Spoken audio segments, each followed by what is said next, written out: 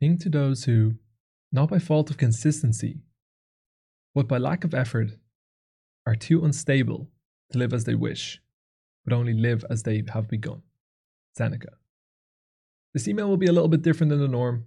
I wasn't even sure if I was going to narrate it, to be honest. I usually like to send something somewhat thought-provoking, maybe a funny story, or just use it as my journal to get bits off my chest.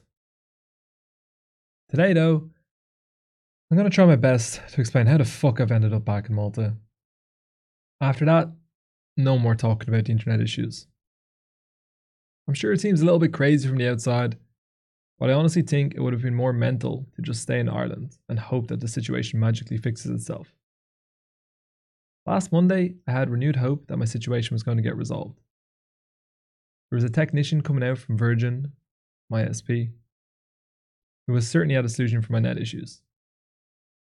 I was going into the city to pick up the modem for another ISP, 3 Mobile, who just rolled out the 5G a few days before, which promised speeds of 500 megabyte download and 200 megabyte upload. My appointment in 3 was at 10 a.m. When I got there, the systems were down and I couldn't connect to the internet. How ironic. It is what it is. I potted around an eerily quiet city centre for an hour. Streets that usually would be bustling were lifeless. When I went to school in the city, I would sit upstairs in Starbucks on Grafton Street and just people watch. Watching old friends meet up with a hug and a kiss. Wow. It feels a lifetime away. I missed the sounds of the buskers. I missed everything. Anyway. This is about my internet, not my existential crisis. When I went back, the system was still down, so I decided to head home. I got a call from Virgin to inform me that the issue on the line had been amended, but I still felt I should get the second ISP if I could. After giving 3 another call, I made my way back. The systems were down again. We're in a simulation at this point. Someone is taking the absolute piss out of me. Finty of 5 years would have lost his shit. I just laughed. What else could I do? I had H&R love for company, so we went for a stroll around Stephen's Green and treated ourselves to a divine sandwich from Meltdown. That is my heaven. I love that even in the most stressful times, I've really learned to cherish these moments. One final call to the store, and apparently the systems were back up. So back through the green we went, full of hope that I would finally have a solution to my internet woes. Nope. Not at all.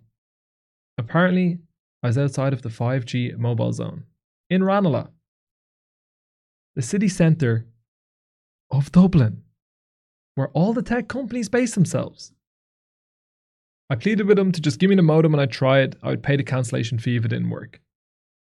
It wasn't allowed because of the sheer amount of call-outs their technicians were getting. What about the wired fibre? Well, apparently, he couldn't tell me the speeds I'd get until a technician came out and installed it at a price of €250. Oh, and because they've installed it, there would be no grace period. So I'd have to pay out a 2-year contract if the service wasn't good enough for me. It really felt like I was getting trolled at this point. Remaining completely calm, I asked for a copy of the contract that I would be signing if I agreed to this ludicrous deal. I can't show you that. It would have somebody else's name on it. What? So, you just want me to sign up for God knows what? For 2 years? Without any information? Politely, I requested to speak to a manager, and all of a sudden he found a contract I could see. In the fine print, we can guarantee speeds of 4 megabytes to 10 megabytes upload for 80% of the day. Fuck me. Not quite the 200 megabyte upload I was guaranteed by customer support the night before. I left dismayed, even though I knew it was hopeless after speaking to them on the phone. I went to Air and Vodafone, 2 other internet service providers in Ireland, see if they could offer me a solution. A resounding no. Well, at least Virgin had been on to me and the issue on the line had been fixed. Wrong! The following day, I fired up a stream, and within 90 minutes I was offline. It was heartbreaking. I felt completely hopeless. It was 4 p.m, and in that moment, I called H up to the office and I asked her, should we just go back to Malta? She was slightly hesitant, given that She had barely seen her family since we've got home due to the COVID restrictions, but she told me if I needed to go, just do it. There was a flight the next morning at 9 a.m. I called my mum and my dad and asked them did they understand. Neither of them want to see me leave the country again, but they got it. Flight booked. I went, I said my goodbyes, I had a chill evening with H and was gone. Did I want to leave Ireland? Nope, of course not. I fell in love with Dublin 6, and I feel like I didn't even really get to experience it with the way the lockdown was. I love being able to see my mum more than anything. But this does feel different than last year, when I just didn't know when I'd be back, or when I'd see her again. I'll be back in Ireland in 6 weeks to collect H and the fluffies, and I'll drive them over, so I'll see her then. There'll hopefully be a turn in the COVID situation and we can have visitors to our apartment. Then I'll be home for good in 6 months. So the questions I want to answer: why Malta? I'm a tax resident here, and you pay your tax a year in advance, meaning 2021 is already paid. I've denounced my residency for 2022, but it would have been pretty complicated, and I have to admit, much more expensive to get that tax back rather than paying in Ireland. We're hoping the difference in what I pay in Malta this year compared to the cost of getting it back and paying in Ireland will mean that we can actually get a house when we go home, putting an end to paying silly rental prices in Dublin. Could you not have just got an office in Ireland? A lot of people asked. I could have, but on top of the rent that I was already paying, it would have become outrageously expensive to live there. Also, if I spent all day in an office, already barely been able to see any of my friends or family, away from H, what would be the fucking point in paying them prices? It makes no financial sense to base myself in Dublin, but it's something I'm happy to pay so I can see the people I love, and at the moment I barely can. Could you not have got a lease line? I could have. It was €2,500 to install and €1,000 a month after that. Minimum 12-month contract. Given that I have to spend at least 6 months out of the country at some point this year for the tax reasons I mentioned before, that meant I was looking at paying $14,500 for 4 months of internet, given our lease is up in May. Not being a taxpayer in Ireland, I can't write that off. At some point, the economics just don't add up. I'll look to get it installed when I'm home full time in 6 months. Is the internet really that bad in Ireland? Is another question I got a lot. I honestly believe we were quite unlucky. We had only one option for internet. Virgin was the only one and it just didn't work. It just wasn't solid enough. It went down all the time.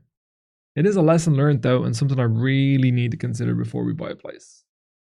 Could you not have just moved in Ireland was the final question I was kind of getting. I could have, but getting a 3 to 4 month lease with pets and gambling that I'd actually have internet that worked, guaranteed, just felt like a massive gamble. I feel like that covers most of it. And the way I see it, we were going to be out of country at some point anyway. This way, Raf and Arlo get a little longer in Ireland and H gets the chance to spend some time with her family. I get to stream without the stress of expecting the internet to go down each day. I can't put into words how demoralizing it was each day just knowing and expecting it to go. It absolutely ruined Blowout Series for me, and it just couldn't continue that way. I tried my best not to moan and not to get down about it, but it was starting to show on stream, right? I'm looking forward to putting in lots of hours in the coming weeks and months. We have a lot of time to make up for.